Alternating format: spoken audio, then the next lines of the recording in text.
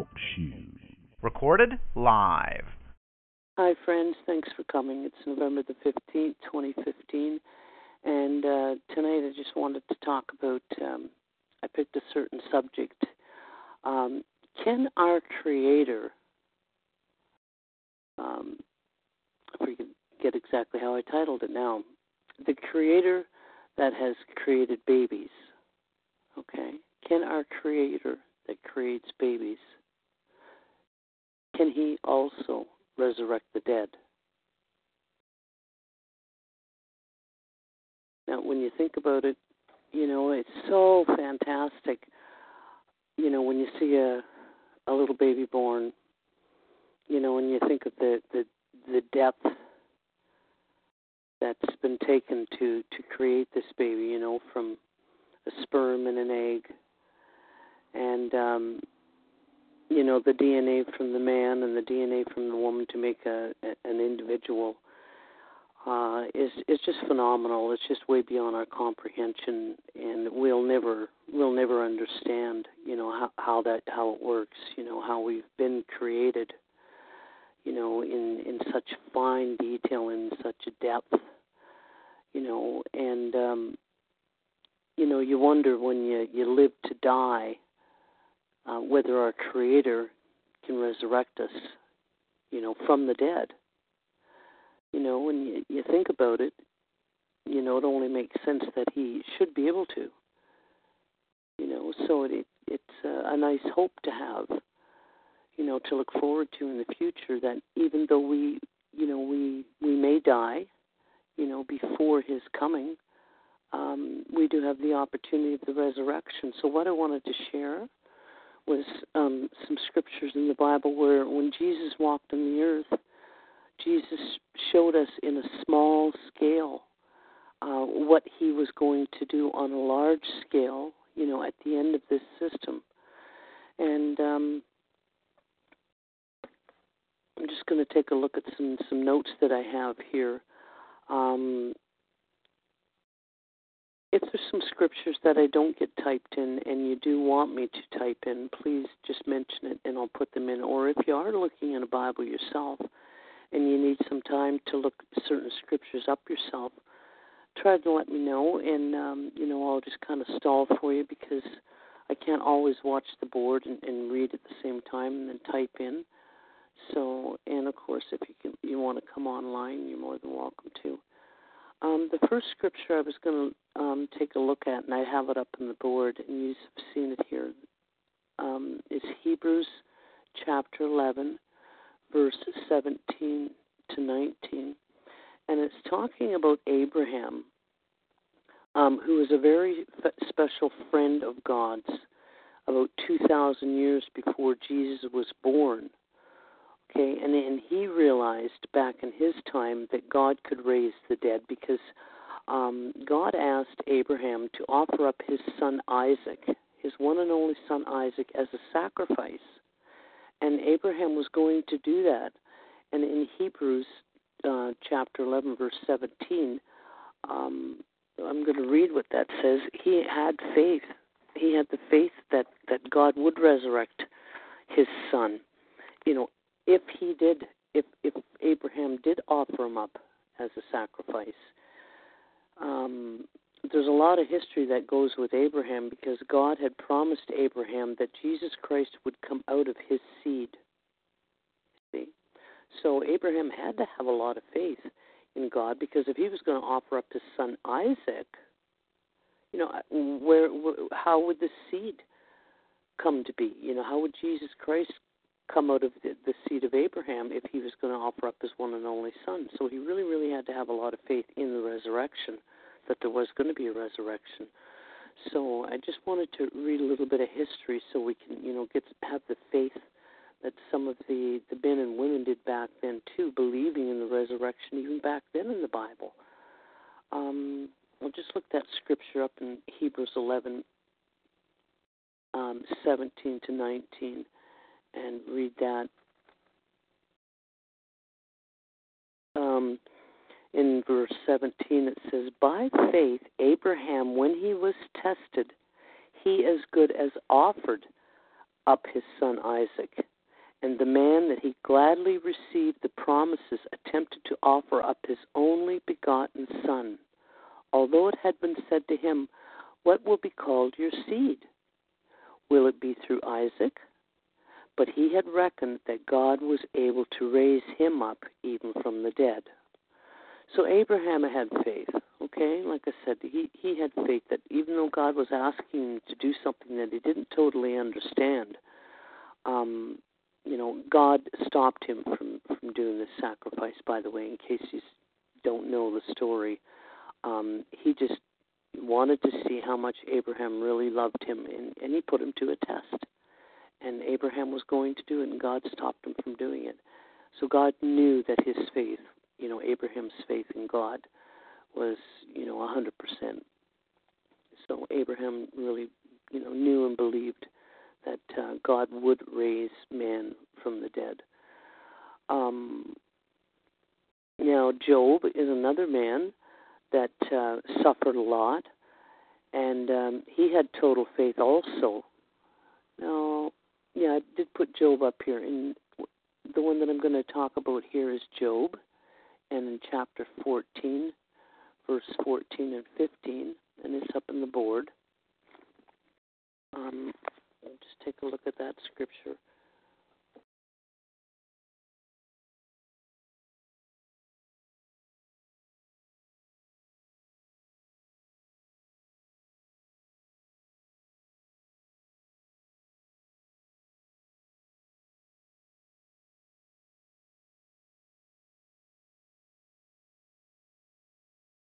Job 14.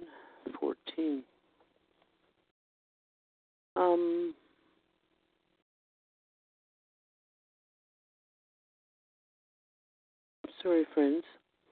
Job said here to God, "If an able-bodied man dies, can he live again?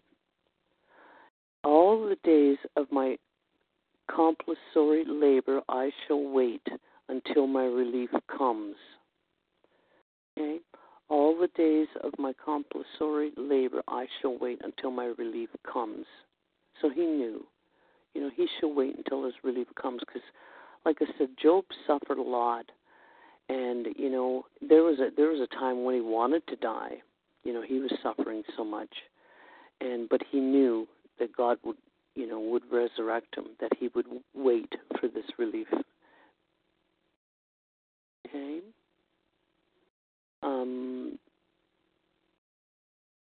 going to read a little further down in verse 15. Job says, "You will call, and I myself shall answer you. For the work of your hands, you will have a yearning." Okay? "You will call, and I myself shall answer you. For the work of your hands, you will have a yearning." So, showing that when he does die, he will wait for his relief to come, and he said, "When you call, I shall answer."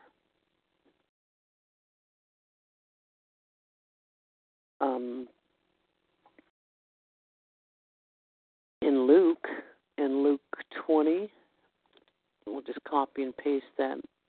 Welcome guest 3.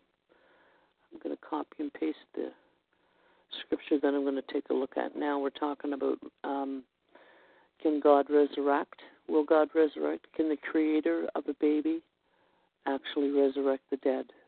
Is what the title is for this evening. And I'm just going to take a look in Luke 20. Like I said, if you just want me to stop and slow down so that you just can look them up in the scriptures yourself, that's the best way to do it, so you can actually see it for yourself. It has more power when you actually see it yourself. In Luke 20, verse 37, it says that God is a God of Abraham, of Isaac, of Jacob.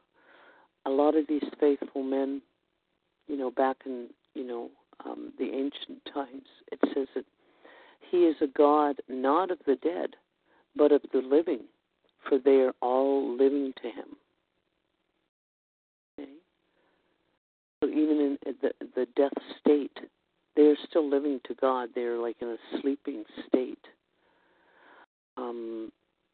in the Christian Greek scriptures, the word resurrection is used more than 40 times. Okay? The word resurrection is a main teaching in the Bible, along with God's kingdom.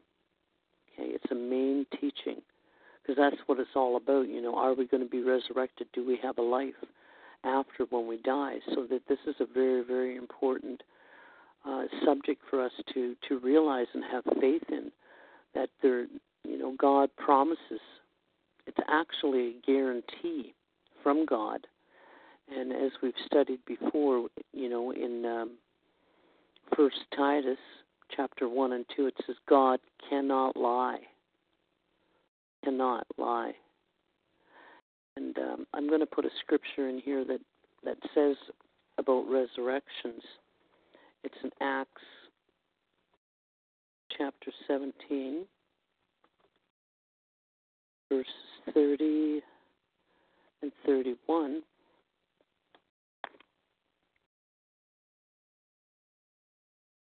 I just want to make sure that come up there correctly. Acts 17, verse 30 and 31, this is talking about the resurrection actually being a guarantee, and a guarantee by God. And anything that comes from God we can trust. We can't even trust guarantee of man, woman. But a guarantee from God we can, if we have faith. Faith is important. We really have to have faith, especially for things that are unseen, So in chapter 17 in Acts, I'm going to read 30 and 31 here, okay? True, God has overlooked the times of such ignorance, yet now he is telling mankind that they should everywhere repent, because he has set a day in which he proposes to judge the inhabited earth in righteousness by a man whom he has appointed, and he has furnished a guarantee to all men that he has resurrected him from the dead. So God has furnished a guarantee that he has resurrected Jesus Christ from the dead. So it's a guarantee. Okay. Now, another example I'd like to share with you about a resurrection that Jesus did was Mary's brother, Lazarus. Actually, a friend of hers was Martha. Martha showed faith in the resurrection. When she heard that Jesus was coming, she ran out to meet Jesus, and she said, "Lord, if you had been here, my brother would not have died." And seeing her sorrow, Jesus comforted her with the words. He said, "Your brother will rise." And Martha says, "I know he will rise in the resurrection on the last day." Okay. And that there, what I just read, is in John 11. I'm just going to paste that down here again so you can see it.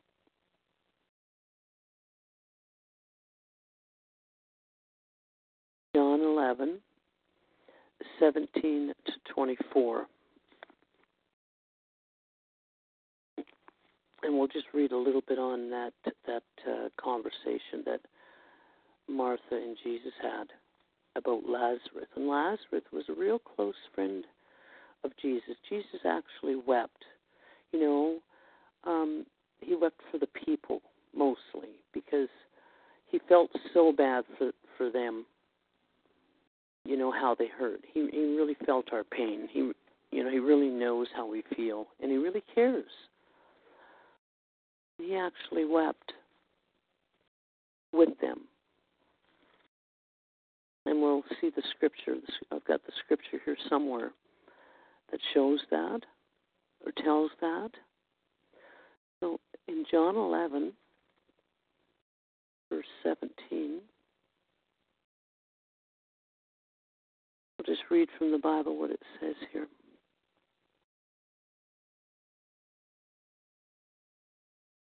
Actually, I don't know if I want to read that far back. It's just so much reading, and I do want to cover a lot of material. I'm going to go down here to 23.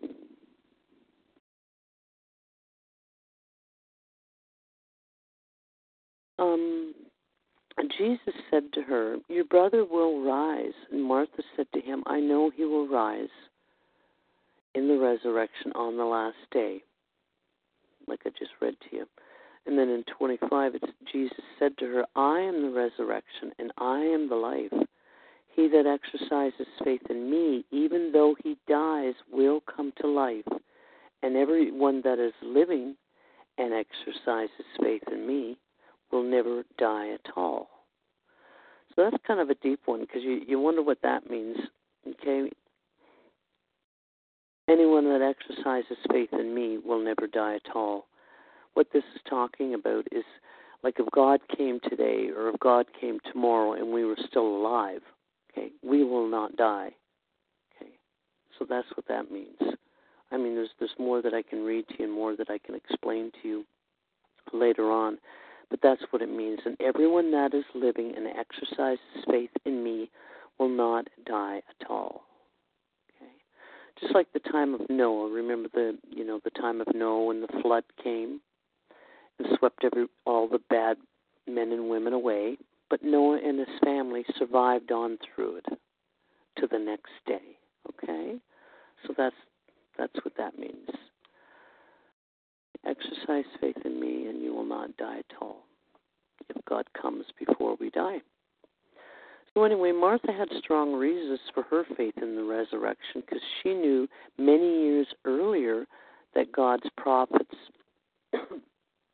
for example, Elijah and Elijah, with God's power, they had actually resurrected a child.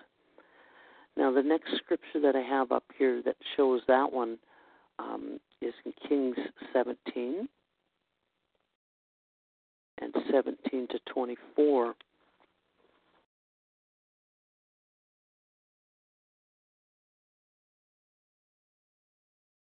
Read that one about them resurrecting this child. And this was men of God, okay? This was not Jesus. This was before Jesus came. But God had given them the power.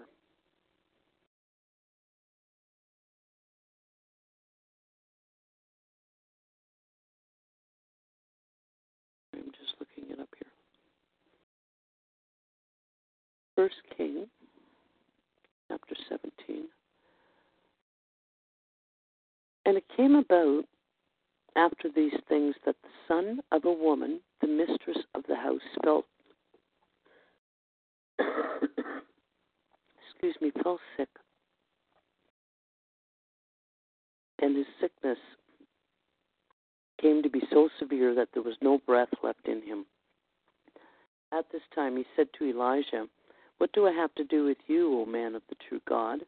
You have come to bring my servant, my error, to my mind and put my son to death?" This is what the woman was saying to Elijah. But he said to her, "Give me your son." Then he took him from her bosom and carried him up to the roof chamber where he was dwelling, and he laid him upon the couch. And he began calling to God and said, "O Jehovah my God, it is upon the widow with whom I am residing as an alien that you must bring injury by putting her son to death." And he proceeded to stretch himself upon the child 3 times, and calling upon God, he said, "O Jehovah my God, please cause the soul of this young child to come back to him." Finally, God listened to Elijah's voice, so that the soul of the child came back within him, and he came back to life. And Elijah now took the child and brought him down from the roof chambers into the house and gave him to his mother. And Elijah said, "See, here, your son is alive." Upon that, the woman said to Elijah, "Now, indeed, I do know that you are a man of God, and that Jehovah's word is true in your mouth." So there's just another example of the power of God that he can give to men and women. and he has given to them in the past to resurrect and show. So these are examples for us to learn from. We have to have faith and believe that these things can happen. And that's why when I started the show, I thought, well, when you think about it, when you think about a baby being born, and how complex the human body is, and when you think about it, if God can create a baby, then how simple it is for him to bring us back to life. And he could have you or I do it if he chose to. He just gives us the power. He's got the power to give us any type of power that he chooses. And these examples in the Bible show us that that's exactly what he did. And these examples are for us to gain faith,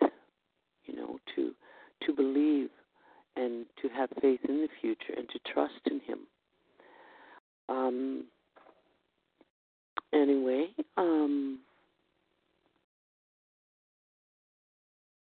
there was also a scripture I wanted to look up, and it was in 2 Kings. So that's the next one here that I have up on the board. 2 Kings chapter 4, verse 32 and 37.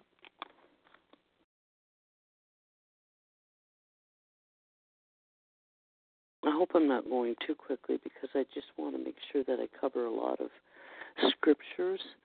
Like I say, is my main goal, like I've always said. So 2 Kings chapter 4, verses 32 to 37. At last Elisha came into the house, and there was a boy dead, and being laid upon his couch. Then he came in, and he closed the door behind them both, and he prayed to God. Finally, when he went up and he laid down upon the child, and he put his own mouth upon his mouth, and his own eyes upon his eyes, and his palms of his hands on his palms, and he kept bent over him, and gradually the child's flesh grew warm. Then he began walking again in the house, once this way and once that way, after which he went up and he bent over him, and the boy began to sneeze, as many as 7 times, after which the boy opened his eyes. Now he called Gehazi and said, "Get Shelzimir, woman."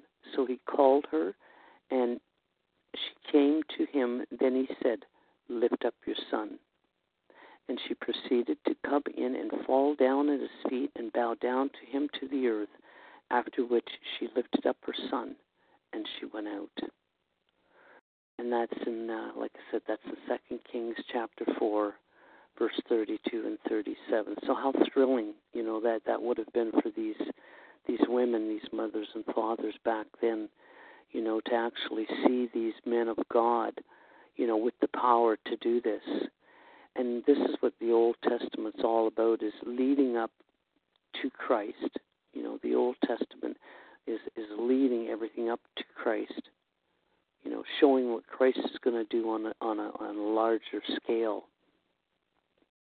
And there were many men of old that did these things, but we're going to talk probably about, there's 9 resurrections that I have in mind here that I wanted to share with you, okay? So I'll just move on here again now to,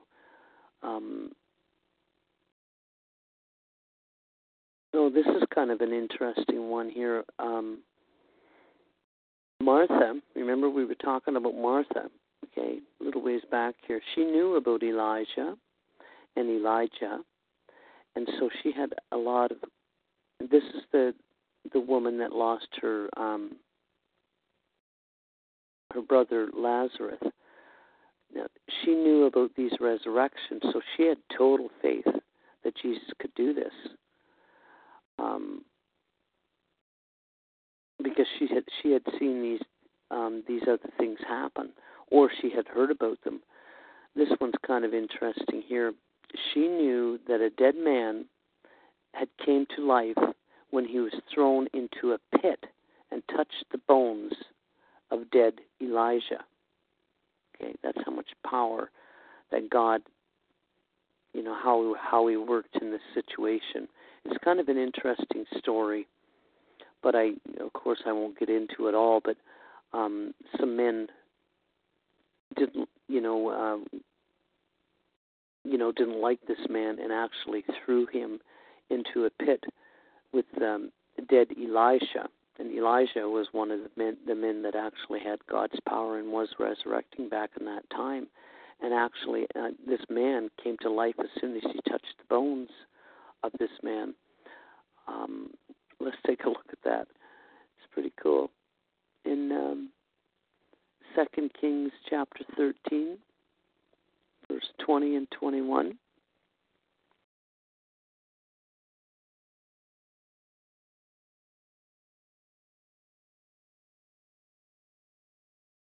Find it here. Like with God, anything's possible. It's just amazing, some of these stories. 2 Kings chapter 13, verse 20 and 21. So after that, Elijah died, and they buried him. And there were marauding bands of the Moabites. This was a group of people that regularly came into the land at the coming of the year. And it came about that they were burying a man. Why here? Because they saw this Marian band, like another group of people. At once they threw the man into Elijah's burial place, and they went off. Like they just threw the man into the hole and left, like threw this man in because he was dead. And when it says here, when the man touched the bones of Elijah, he immediately came to life and stood on his feet. That's, I can imagine what you're thinking. It probably seems like, oh, yeah, right. Anyway, check it out for yourself in 2 Kings. I'm going to put that copy that on the board here. So if anybody wants to look it up, they can. Okay. All these stories of resurrections are examples for us to see that the power of God and what Jesus is going to do in long term is the points I'm trying to get across.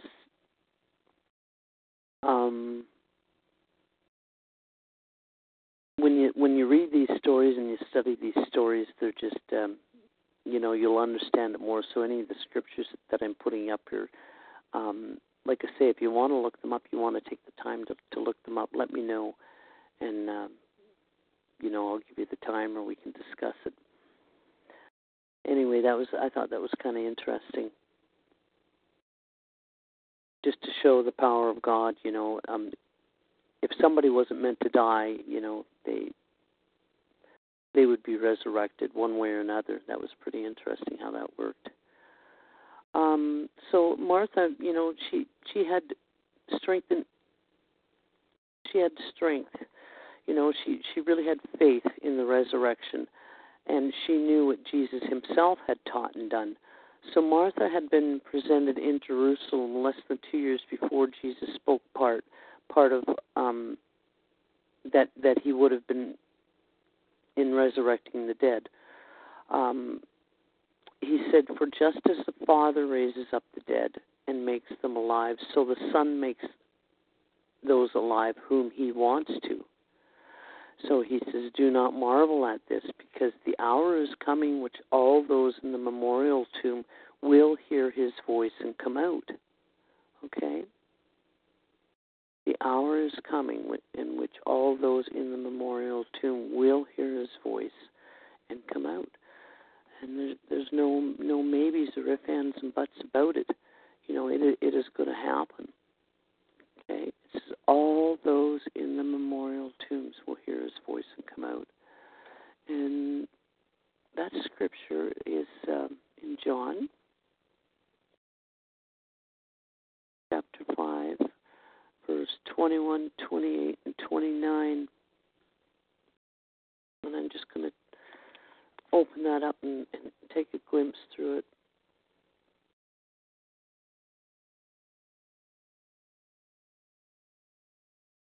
Read that one with you because that's important. I mean, they're all important.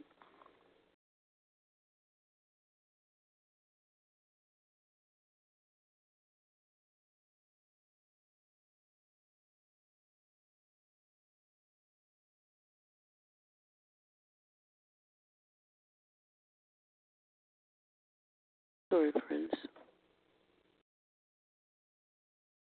I'm a little slow.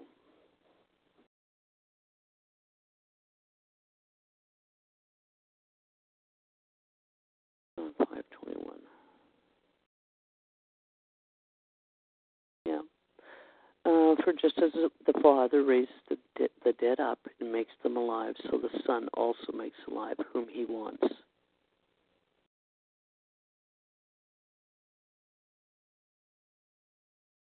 I'm just continuing on here. Most truly I say to you, the hour is coming, and it is now, when the dead will hear the voice of the Son, and those who have given heed will live. And down in 28, it says, do not marvel at this, because the hour is coming in which all those in the memorial tomb will hear his voice and come out. And in 29, it says, and come out, those who did good things to a resurrection of life, and those who practice vile things to a resurrection of judgment. Okay, so there's going to be different types of resurrections, and we'll get into that after. That's interesting because there's going to be several. There's not just going to be one resurrection. You know, there's different types of resurrections at different times also. Okay. So up until the time that Jesus spoke these words, there was no Bible record that he had resurrected anyone. You know, when he spoke these words, he said, do not marvel at this, because the hour is coming when all those in the memorial tomb will hear his voice come out. There was no one resurrected at that time, not by him, okay? He didn't resurrect anybody. But shortly afterward, he raised a young man, the son of a widow in a city called Nahum.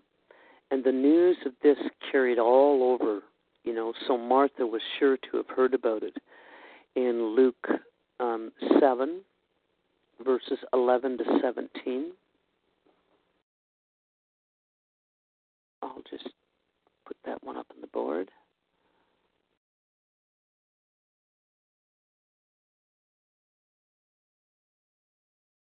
Take a look at that one. What Jesus raising.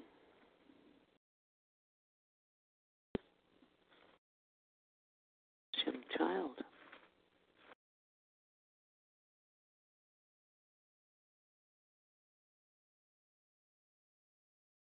7, 11.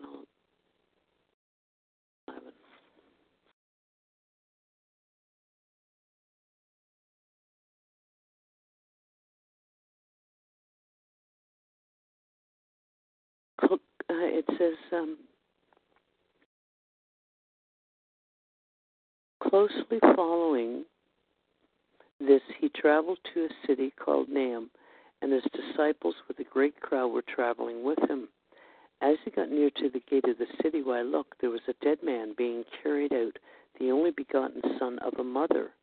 Besides, she was a widow. A considerable crowd from the city was also with her, and when the Lord caught sight of her, he was moved with pity for her, and he said to her, stop weeping. With that, he approached and touched her briar, and the bearers stood still. And he said, young man, I say to you, get up. And the dead man sat up and started to speak, and he gave him to his mother. You know, just that easy, you know, just that simple. Jesus just says, young man, get up. Wouldn't that be thrilling, you know, to see that?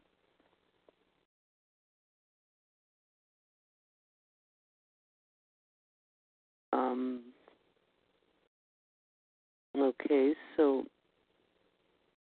later Martha also would have heard what had happened near the Sea of Galilee in the home of Jairus. His 12-year-old daughter had become very sick and died. And when Jesus arrived at Jairus' home, he went over to the dead child and he said, "Girl, get up."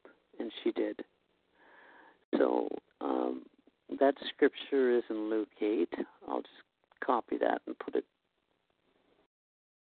I didn't put the last one up. I'll copy that and put it on the board too.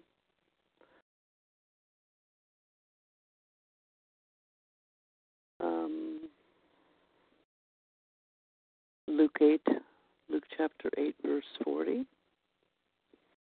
Means we're in Luke, that's good. Luke chapter 8, verse 40. And when Jesus got back, the crowd received him kindly. They were all expecting him. But look, a man named Jairus came, and this man was a presiding officer of the synagogue, and he fell at Jesus' feet and began to entreat him to enter into his house, because he had the only begotten daughter, about 12 years old, and she was dying.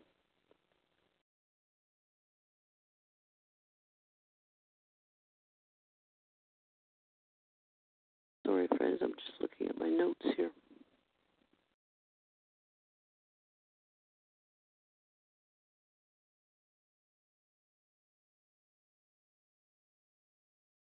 Sorry, friends, I just kind of got myself lost. Anyway, and as he was going to the crowds thronged him, and a woman subject to, oh no, I don't want to read all that, because that wasn't my point. Talking about a woman that had a flow of blood. I mean, it's interesting, I guess maybe I should read it. A woman, it's another healing. It's kind of interesting. I don't know if you've heard this story. A woman subject to a flow of blood for 12 years, okay, who had not been able to get a cure from anyone. She approached from behind and touched the fringe of Jesus' outer garment, and instantly her flow had stopped. All she did was touch Jesus' garment, and her blood flow had stopped. So Jesus said, "Who was it that touched me?" Well, everybody was denying it. Peter said, "Instructor, the crowds are hemming you in, and they're closely pressuring you." Yet Jesus said, "Someone touched me, for I perceived the power that went out of me." Seeing that the woman had not escaped notice, she was trembling. She came and she fell down before Jesus in front of him, and she disclosed before all the people the cause for why she had touched him, and then that now she had been healed instantly. And Jesus said to her, "Daughter, your faith has made you well. Go your way in peace." So this woman, was probably embarrassed about the situation, and all she wanted to do is touch Jesus, and she had the faith. All she had to do was touch him, and she would have been healed. And just another amazing miracle, that came out of Jesus just from touching him. One that I wasn't going to share, but it just happened to pop in front of me here. So pretty interesting. Just seeing on a large scale how much Jesus really loves us, and what he wants to do for us, and what he will do for us on a large scale. These are just small things, well, not small things, but these are small in comparison what he's going to do on a large scale. So the one that I got sidetracked from, I'll try to get back to it here.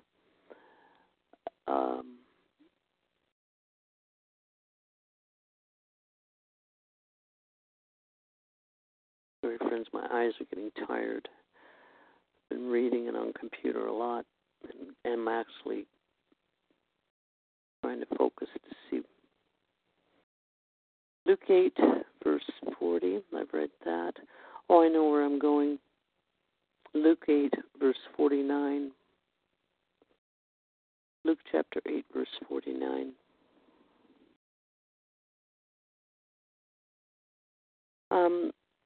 While Jesus was yet speaking, a certain representative of the presiding office of the synagogue came and said, "Your daughter has died. Do not bother the teacher any longer." On hearing this, Jesus answered him, "Have no fear, only put forth faith, and she will be saved." When he reached the house, he did not let anyone come inside with him except Peter and John and James and the girl's father and mother. But people were all weeping, and they were beating themselves in grief for her. So he said, "Stop weeping, for she did not die. She is just sleeping." At this, they began to laugh at him scornfully, because they knew she had died. But he took her by the hand, and he called her, and he said, "Girl, get up." And her spirit returned, and she rose instantly, and he ordered something to be given to her to eat. And while her parents were besides themselves, he instructed them to tell no one that this had happened. So, can you imagine, these parents, how they would feel? Wouldn't it be wonderful to be there at a time, when Jesus was doing that? And that's what we've got to look forward to in the future, to see our loved ones. Can you imagine how we're going to feel, if we get the opportunity to see our loved ones? That's the hope that we have. This is the hope that Jesus is giving us, and this is what he's trying to show us, through the Bible, is, like I said before, all these examples showing that he can and will do this.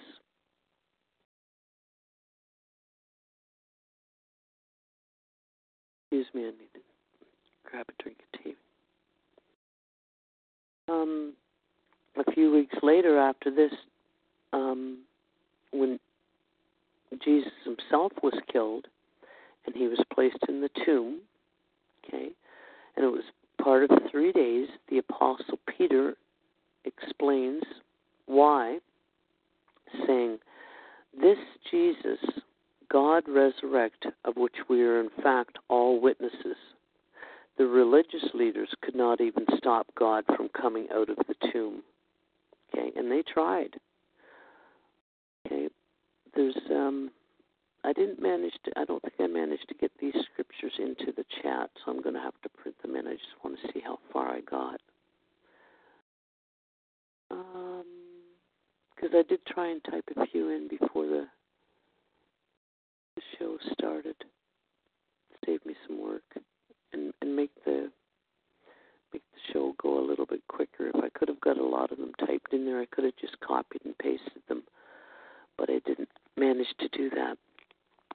The talk show only gives me about 15 minutes before the show actually starts, so not long enough for me.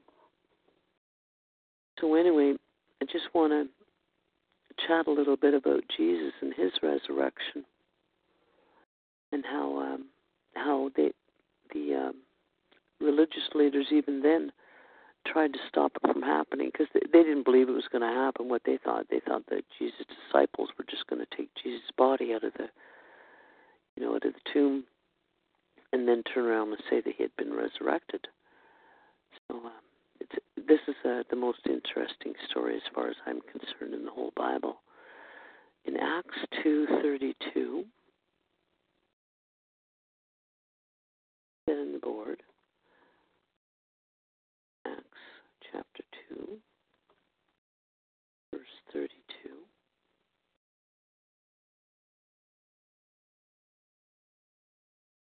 I'll look that up and read that.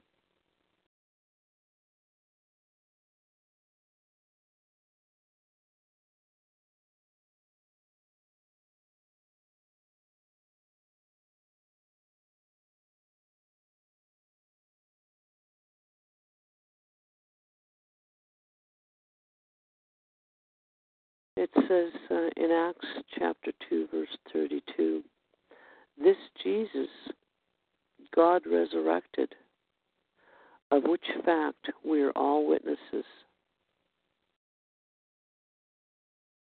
Yeah, I already quoted that.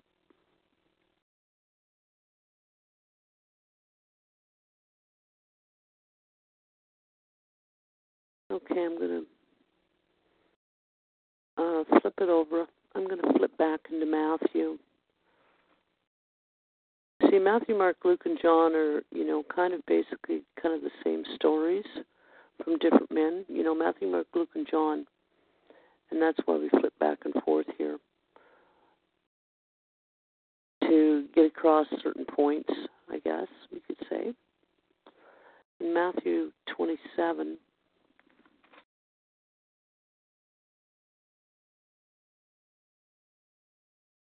I'll put that in the board here too. Lots of scriptures. I want lots of scriptures in here for you.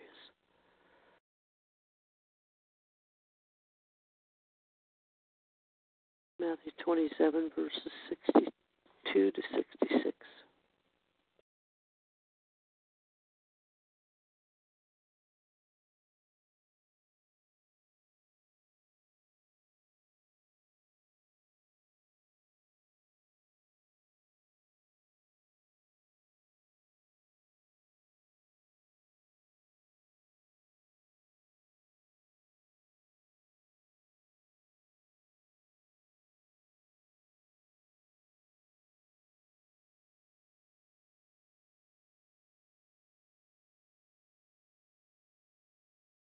Okay, so we're talking about when, Jesus was put into the tomb.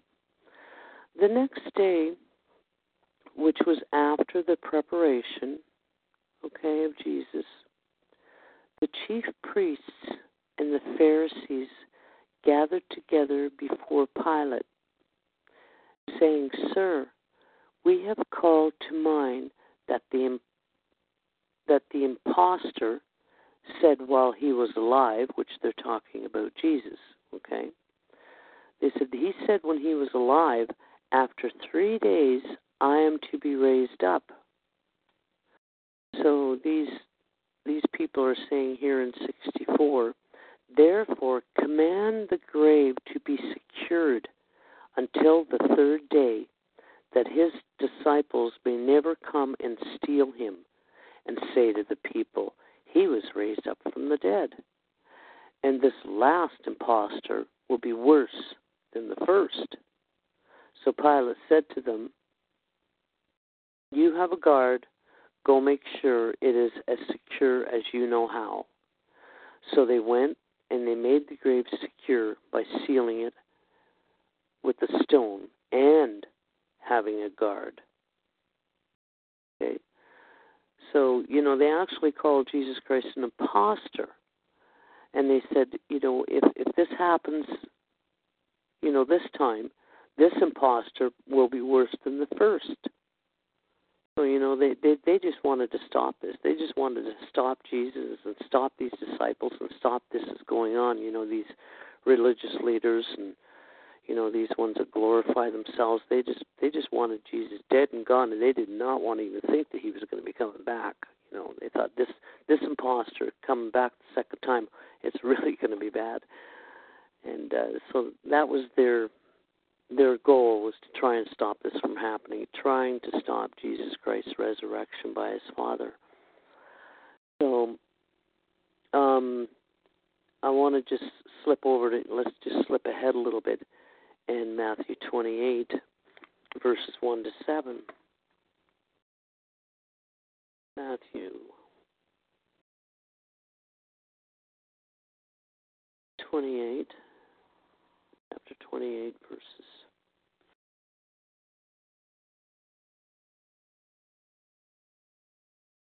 1 to 7.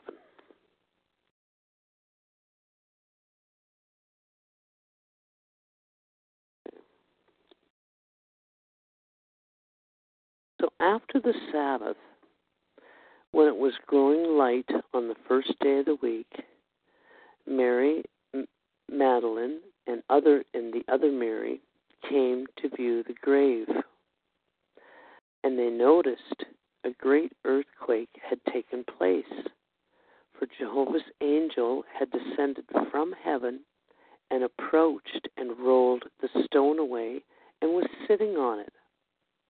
His outward appearance was as lightning, and his clothes as white as snow. Yet for fear of him, the watchmen trembled and became as dead. So the men that were there guarding it, it says here that they became as dead men, whether they just fainted or whether they truly died. I don't know. I don't understand myself exactly what that scripture means. But yes, for fear of him, the watchmen trembled and became as dead men. So here's his angel, moving the stone and sitting on the rock, like that would be, kind of startling. But the angel, in answer to the women, said, "Do not be fearful, for I know you are looking for Jesus, who was impaled. He is not here, for he was raised up, as he said he would be. Come, see the place where he was lying, and go quickly and tell his disciples that he has been raised from the dead. And look, he is going ahead of you to Galilee. There you will see him. Look, I have told you." So, Jesus' resurrection, was the most important resurrection in the whole world history, because it had such a major purpose and such a major reason. His resurrection was the ultimate sacrifice, which gives us hope. And without it, we wouldn't have a hope. We would just be living to die, and we would have no idea what God's purpose is, or what God's purpose and reasoning was in the past. We wouldn't have any idea of history, why we're here, where we're going, anything, if it wasn't for Jesus Christ. God could have done it another way, but this is the way he chose to do it. There had to be a perfect sacrifice for Adam and Eve, since they were perfect and they sinned against God. It had to be a perfect scale. There had to be something perfect to balance out the scale, and Jesus Christ was that perfect balance. Being God's only begotten Son, you couldn't have got, a better ransom. There's nothing better that God could have given of himself than his only begotten Son. And by resurrecting him, shows that God has the power to resurrect, and that God has given that power to Jesus Christ, who is going to be our King, our ruling King.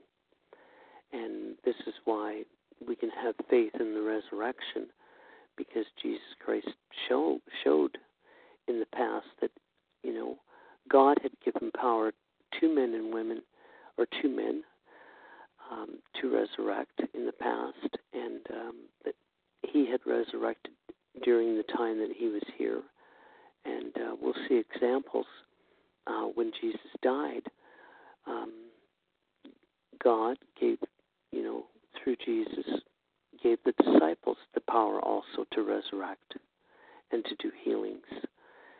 And so this was, all this is to establish what God is going to do in the future, what he can do, basically setting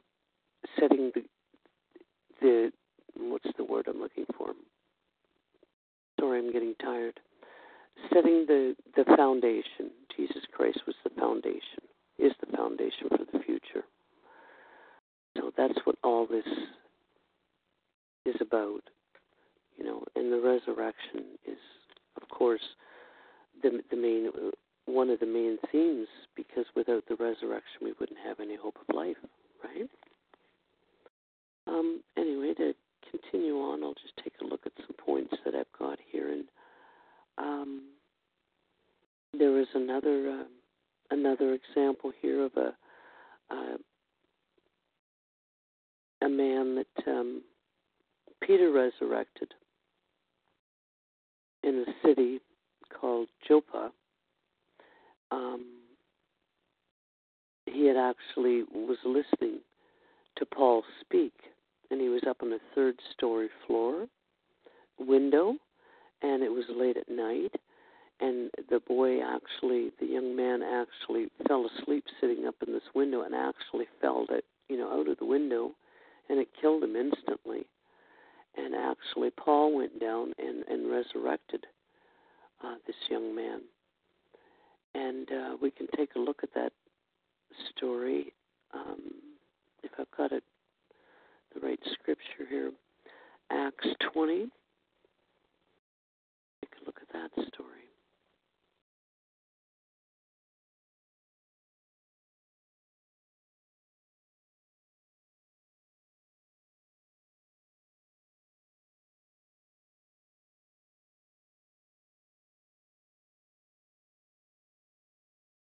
It said Jesus had given his apostles, these powers to do these things after he was gone, to continue to show, because that this is what Jesus came for, was to preach the good news of God's kingdom and for the disciples to start spreading it. Okay, so the disciples had to do this work now that Jesus was gone. Okay, the disciples had to do the healings. The disciples had to preach the word, go all over the earth, because this is what it was all about. Jesus said to them, go out, door to door, city to city, village to village, and teach this good news. So that's what they were doing. That's what the whole Bible's all about. The New Testament is all about the preaching work that these disciples had done. Anyway, back to the story about Paul, who was speaking. I'm going to put that scripture in here. That's in Acts chapter 20, verse 7 to 12.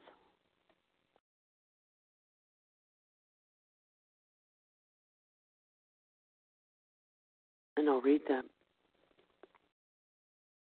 On the first day of the week, there was a gathering together to have a meal. Paul began discoursing to them as he was going to depart the next day, and he prolonged his speech until midnight. So there were quite a few lamps in the upper chamber where we were gathering together. Seated at the window, a certain young man named Eutychus fell into a deep sleep while Paul kept talking on, and collapsing in sleep, he fell down from the third story and was picked up dead. But Paul went downstairs, threw himself upon him, and embraced him and said, "Stop," raising a clamor, for his soul is in him. He now went upstairs and began the meal and took food, and after conversing for quite a while until daybreak, he at length departed. So he took the boy away alive, and were comforted beyond measures. Sorry, I'm half stuttering here, my friends. I'm just getting so tired. I was up at 4 o'clock this morning again. No, pardon me, 5. And I am just so tired. I'm really, really sorry. So thank God I'm putting the scriptures up here for you, because you can look them up too. Cause, I wish I could do these talk shows earlier, but I can't, because it's not appropriate for other people also, because everybody's got, their lives and things like that too. But I'm going to get back into a routine here. My routine's been off for a couple of weeks, and I've been up like 4 or 5 o'clock in the morning. So this time of night, I'm just burned. I'm ready for bed. So I don't know how long I'm going to go on, because I'm just, stumbling over myself, and I'm really, really sorry about that. What I'd like to do this is a very interesting subject, the resurrection. You know, it's so important, and there are so many scriptures, you know, that need to be covered. I would like to make it another show, like continue on for another show. Guest 4, what happened to the audio? Okay. Guest 4 is having trouble here. Okay, let's see if we can help here. Guest 4. I'm going to suggest go out and come back.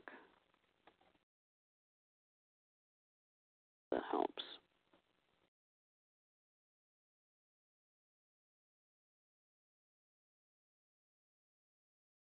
Excuse me, friends. Sorry.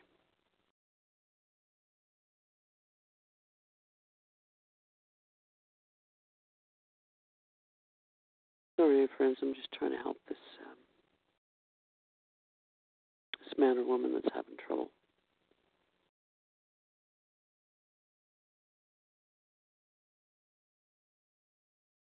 We'll see what happens. I'll continue. So we talked about, a few resurrections here.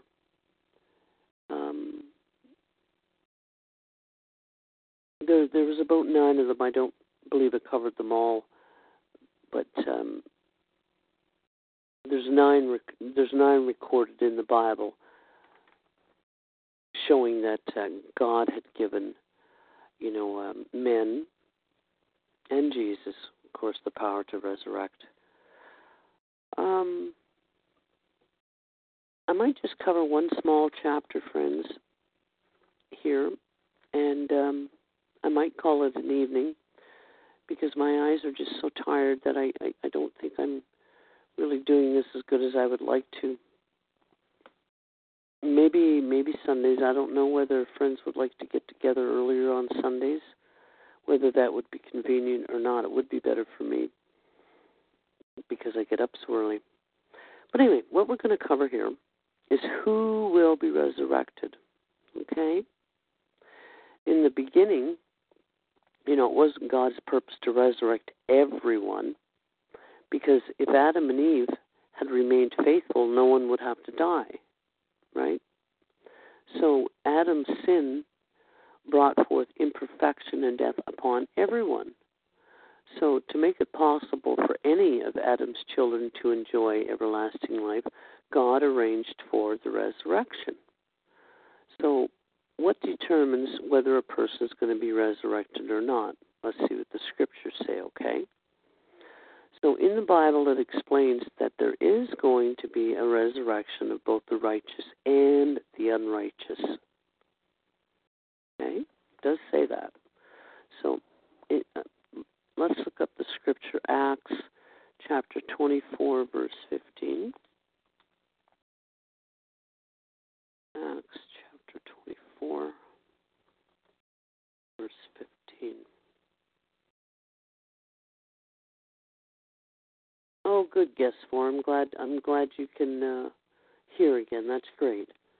I just looked at the chat. Okay, so that fixed it. That's great. It seems to work. I don't know why that happens, but technology, eh? Anyway, we were talking, I don't know how long you've been on for, we were talking about who will be resurrected. Okay, so we were just going to look up Acts.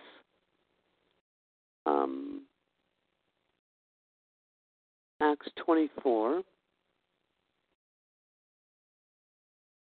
verse 15.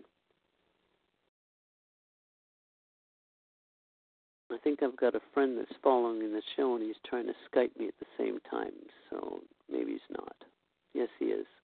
No, I can't do 3 things at once, my friend, so. Anyway, let's get back to the scriptures here.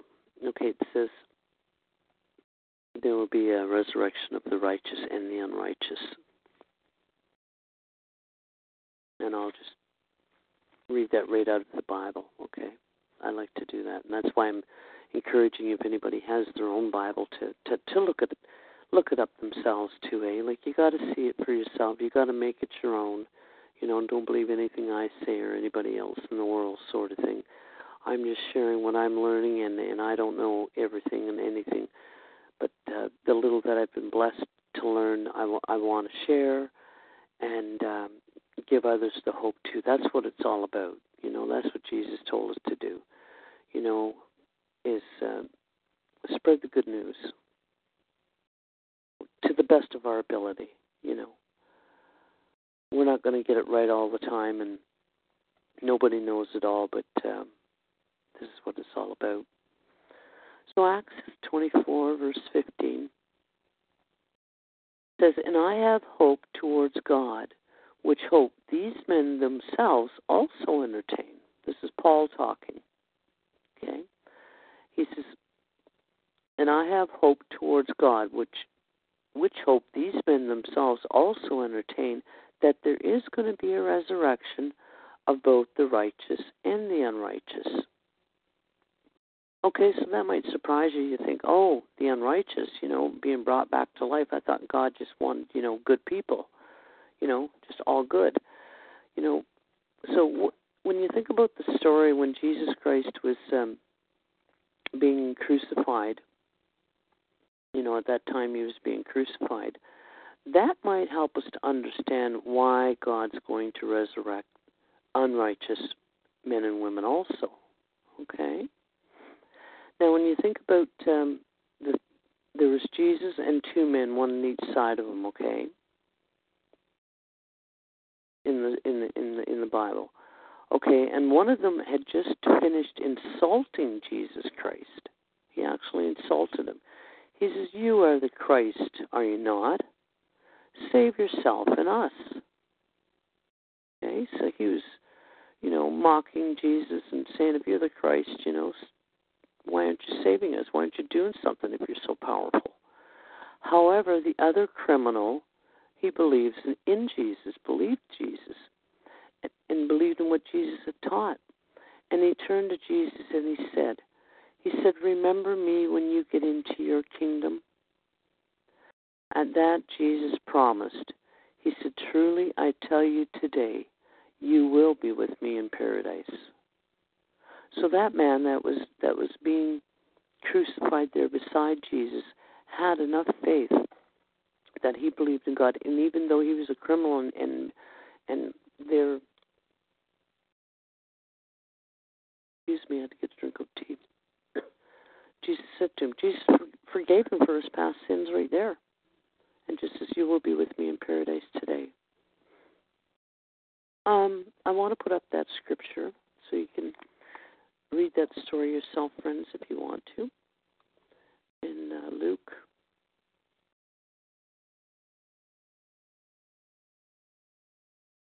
23.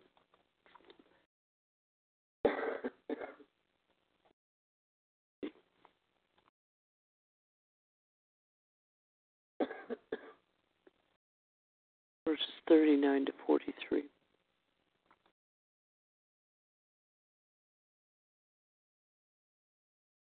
Got it.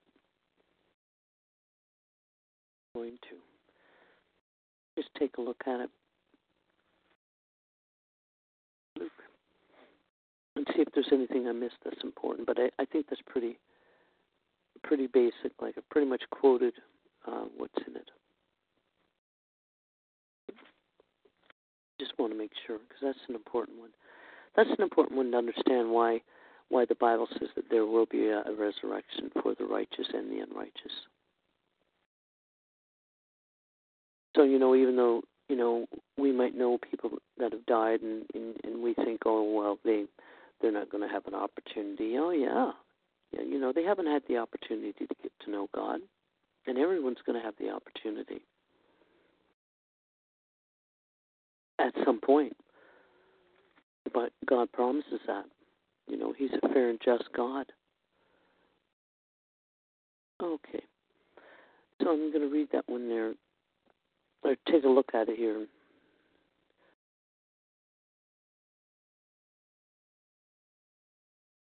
Now, that's pretty much what I wanted to get across, friends, was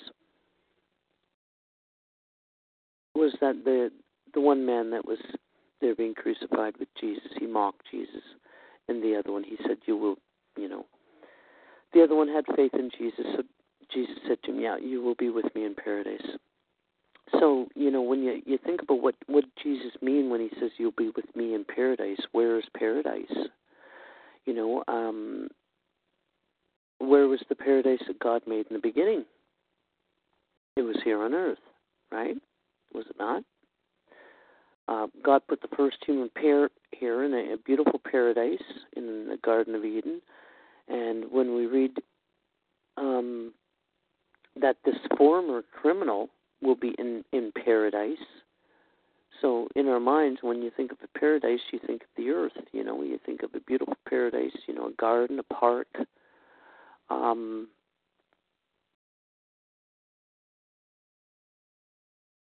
In Genesis chapter 2, verse 8 and 9, it tells exactly that. In the beginning, when God created the earth, He created a paradise.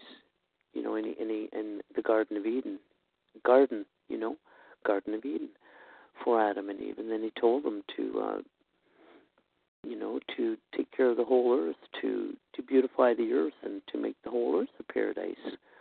So that was God's purpose in the very, very beginning. Was to allow Adam and Eve to have the pleasure and to enjoy,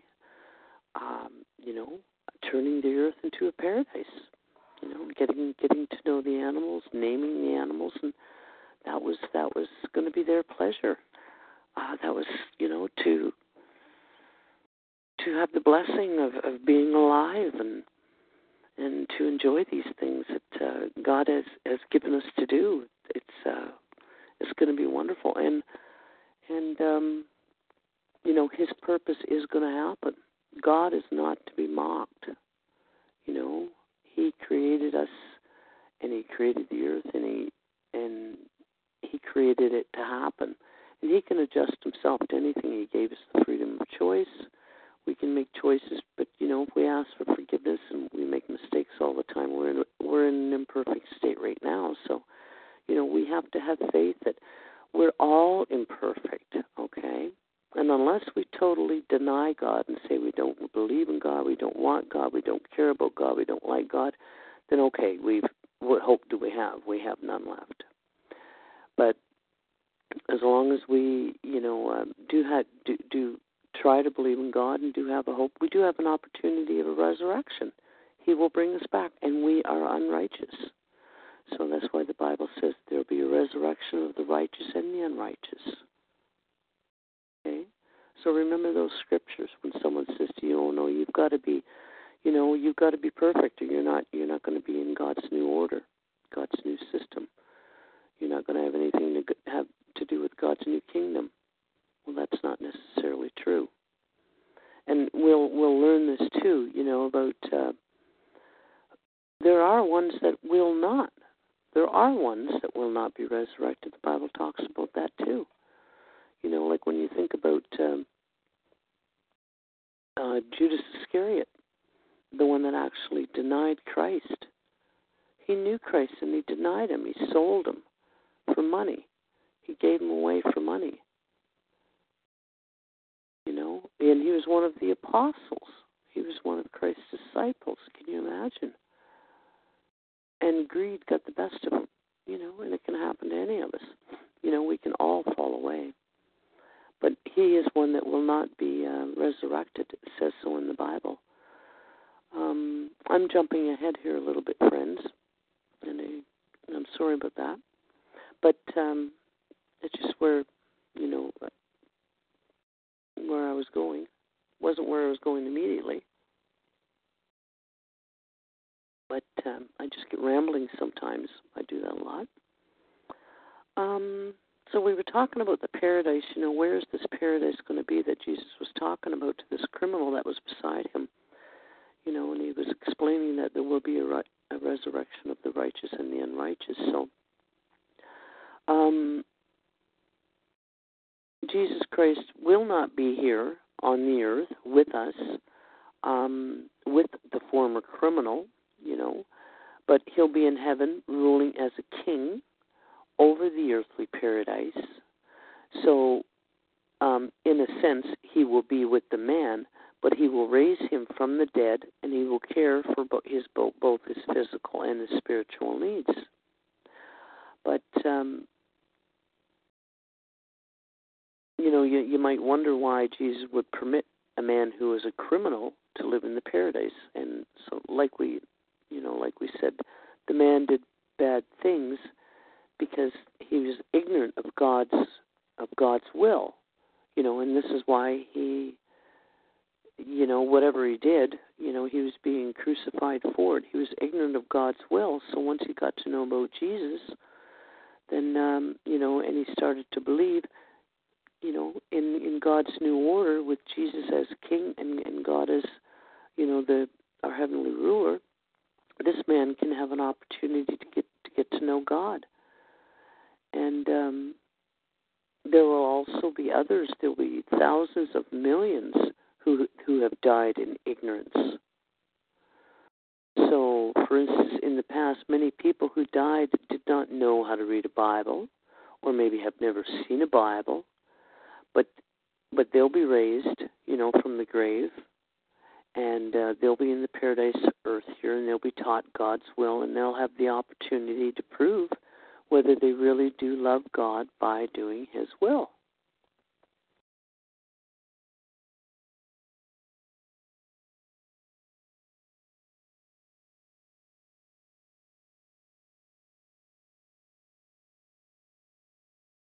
So, I think that just gives us some ideas of who will be resurrected, and that the unrighteous do have an opportunity to be resurrected. And I think I'll call it an evening there, friends, because I'm just got so much to cover and a lot of scriptures to go over. So I think I'll continue it on next Sunday. I'm just going to underline this here where I'm at, unless anybody's got any questions they want to talk about. Okay. Thanks very much for coming. And basically, just to cover kind of what we talked about, that God promises, that there is going to be a resurrection, and then we can have faith in that promise because Jesus showed by example when He was living here on the earth. He also showed by giving His disciples and other men and women in the world, the power to do that, to resurrect. There's lots of beautiful history in the Bible that shows us, that we can have faith in God's Word, that we can have faith in the Bible. There's a real interesting scripture. I can't find it right now, and like I say, my eyes are tired. I can't even see my book. And this one kind of makes sense, and I think I'll just leave this one with you, and maybe it's something that you can think about. Is if Jesus Christ was not resurrected, this is a scripture, I'll have it for next week. If Jesus Christ was not resurrected, then of course our life would be in vain. Okay? If there was no need for a resurrection, if everybody that died went, somewhere else, to heaven or to hell or whatever, then again, Jesus Christ's resurrection is still in vain, because He was resurrecting men and women to show them that He could bring them back to life. Okay? But He didn't bring them, the ones that He brought back to life here on the earth, He didn't bring them back to life forever. They still died again, as we all die again. So by Jesus being resurrected and showing what the resurrection was all about proves that Jesus is going to resurrect. Okay? If there was no need for a resurrection, then Jesus would not have had done this. Jesus would not have to have a resurrection. He would not have had to show us that he's going to do a resurrection. There would be no need for it. So it would be all in vain. Does it make sense? So there has to be the opportunity for resurrection has to be there, because that's what Jesus' whole purpose was when he was resurrecting people, healing them, healing the blind, healing the deaf, and that's exactly what he's going to do here on the earth again. Because if everybody went to heaven or went to hell, then there would be no need for all these things that Jesus is trying to explain to us that he's going to do. Heal the blind, heal the deaf, heal the speechless. So once you start putting all the pieces together of the Bible, then you realize that we are going to be living here on the earth. There are some that are going to go to heaven, and we'll get into that a little bit later too. But anyway, the more we put the pieces together, the more we study the Bible and read it for yourself too. Study these scriptures for your own sake, friends, and go over and over and over them. And every little piece you pick up, every week you learn something new and add one more piece to the puzzle, and it all gets clearer and clearer and clearer. And it just gives more faith and strength to continue and keep going and keep studying. So, again, thanks for coming, and I'm sorry that I'm not going to continue on longer. If I've got any word from friends, maybe sometime, maybe I'll try talk shows a little earlier on Sundays, and maybe see how that goes. Okay, this might be too late for a lot of other people also. People are ready to wind down after a weekend, and maybe I'll try that sometime. But again, thanks for coming. Thanks, Cheyenne. Talk to you later, sister. Okay. All right. Call in the night. Bye.